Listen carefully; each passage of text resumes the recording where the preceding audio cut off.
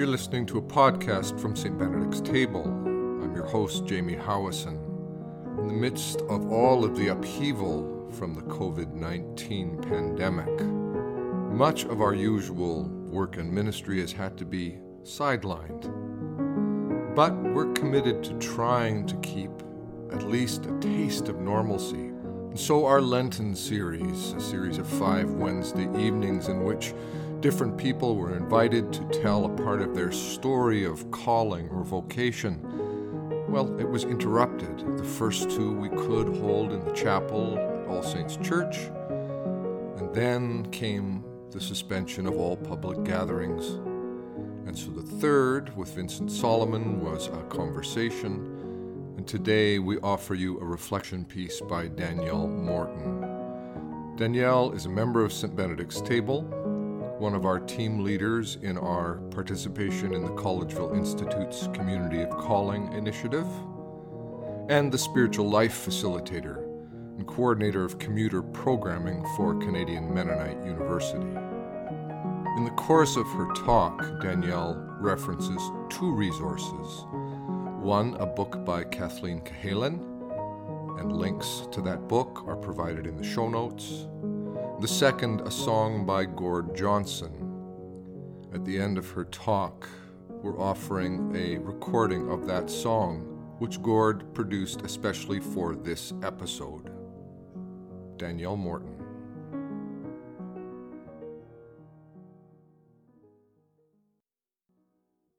Hello, this is Danielle Morton, recording Lenten Reflection for St. Benedict's Table.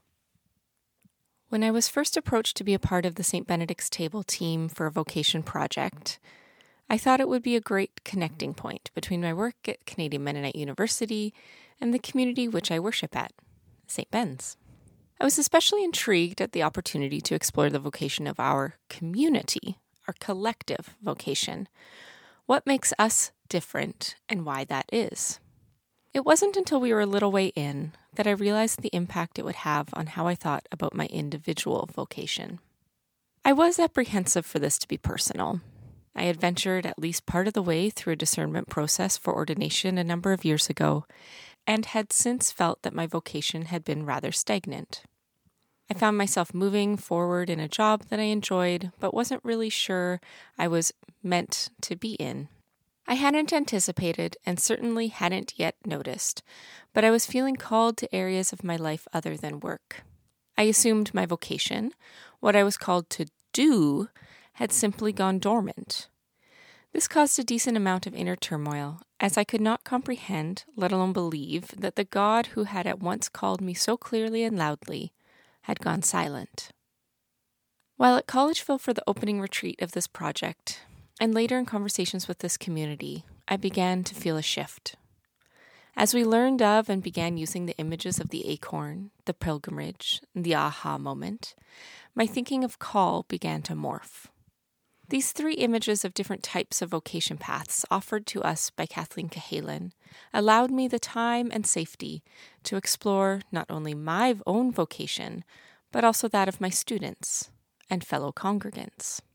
Although these images were intriguing, the idea of seeing calling as a pilgrimage was rather frustrating, as I wondered how on earth you are to know which steps to take while in the midst of a pilgrimage.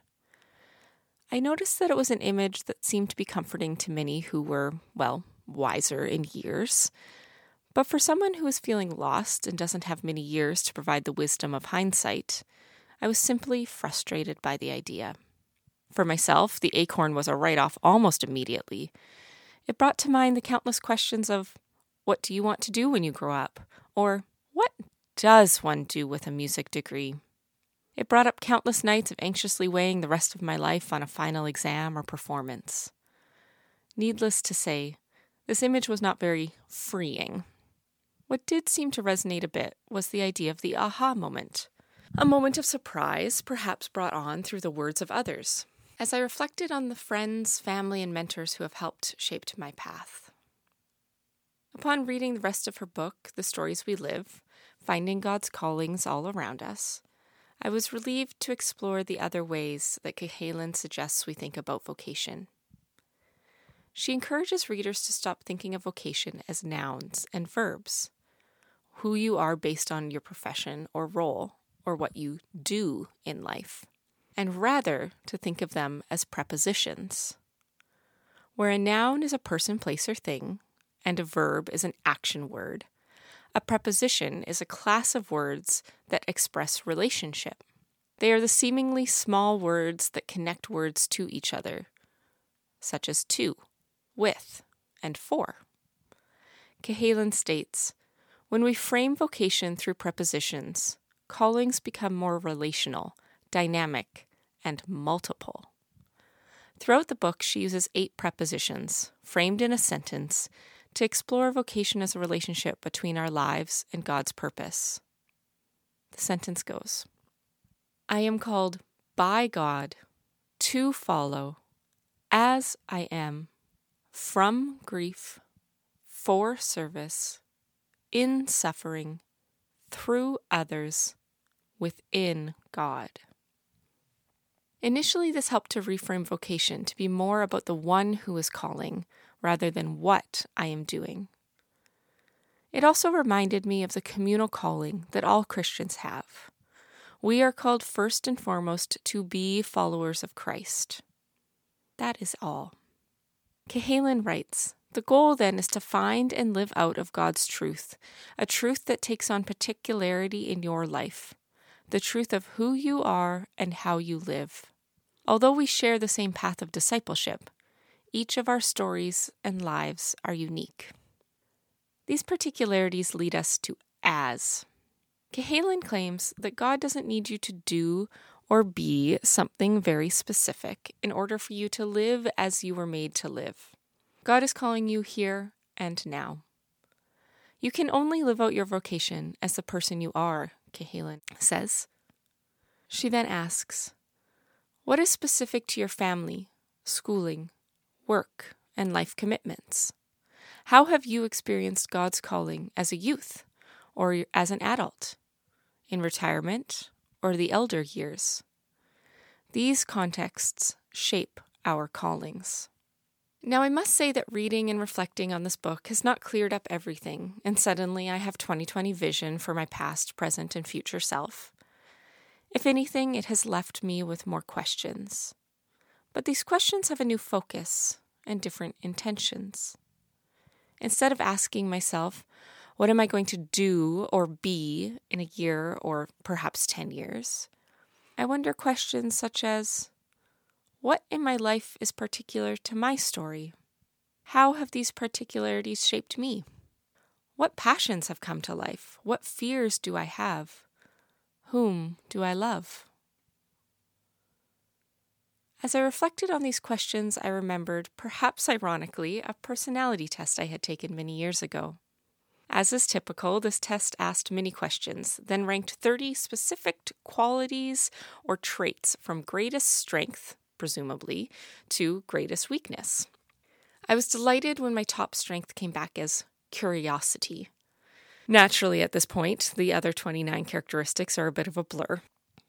I was delighted by this top strength because my favorite question is, and has always been, why? This is something that has endlessly flabbergasted my parents, as they expected that I, just like any other child, would grow out of asking, why?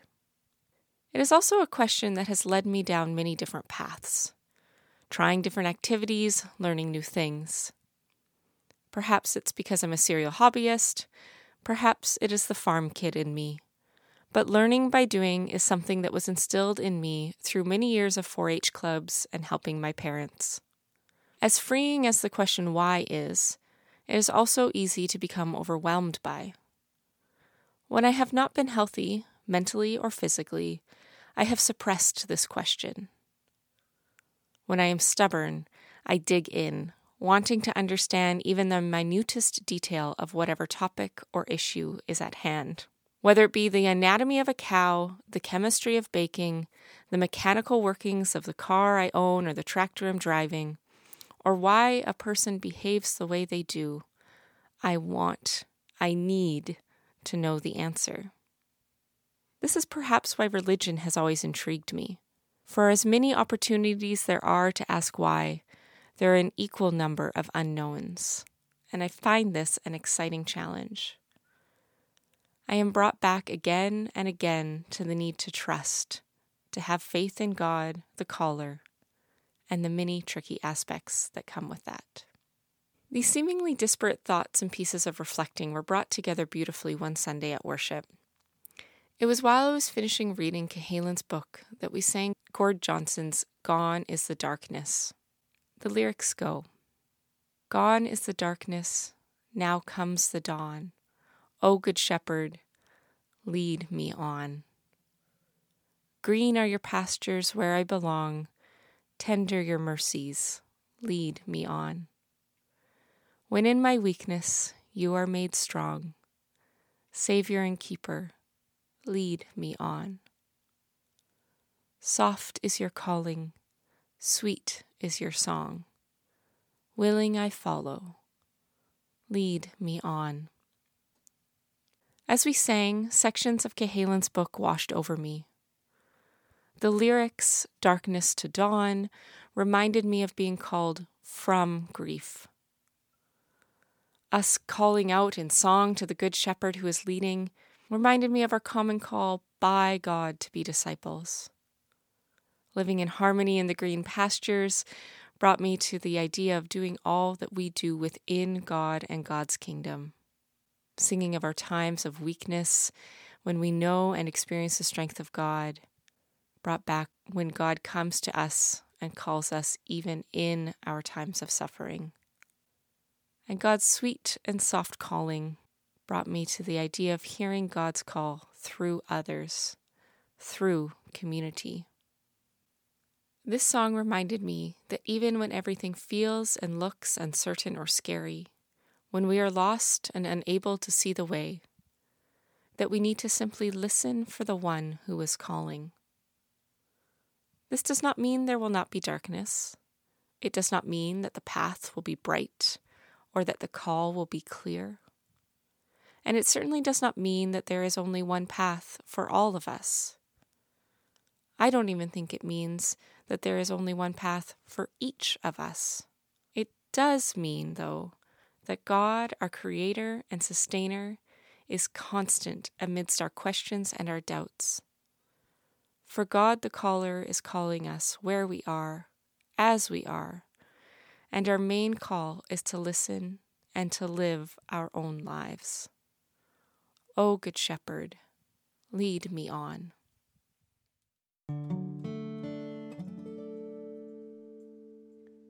Gone is the darkness, now comes the dawn.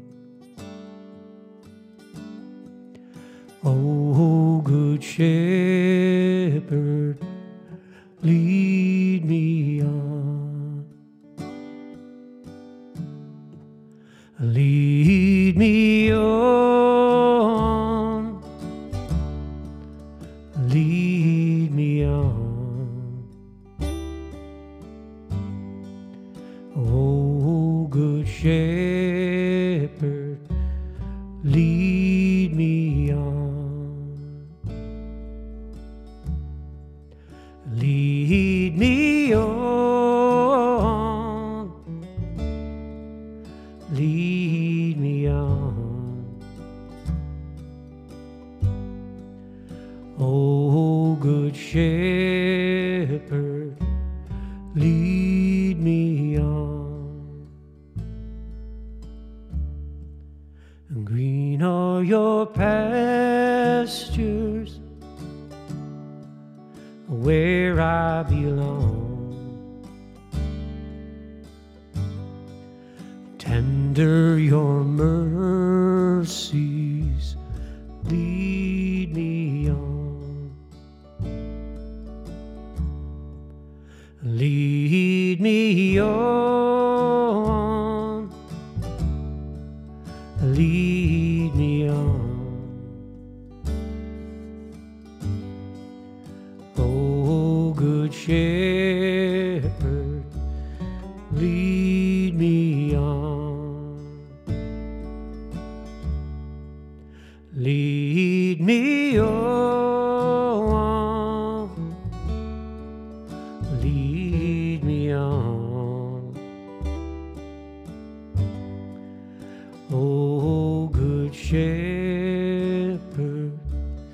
lead me on. When in my weakness you are made strong, Savior and Keeper, lead me on. Lead me on, lead me on. Oh, good shepherd, lead me on. Lead me on, lead me on. Oh, good shepherd, lead me on. Soft is your calling, sweet is your song. Willing I follow, lead me on. Lead me on, lead me on. Oh, good shepherd, lead me on. Lead me on, lead me on. Oh, good shepherd, lead me on.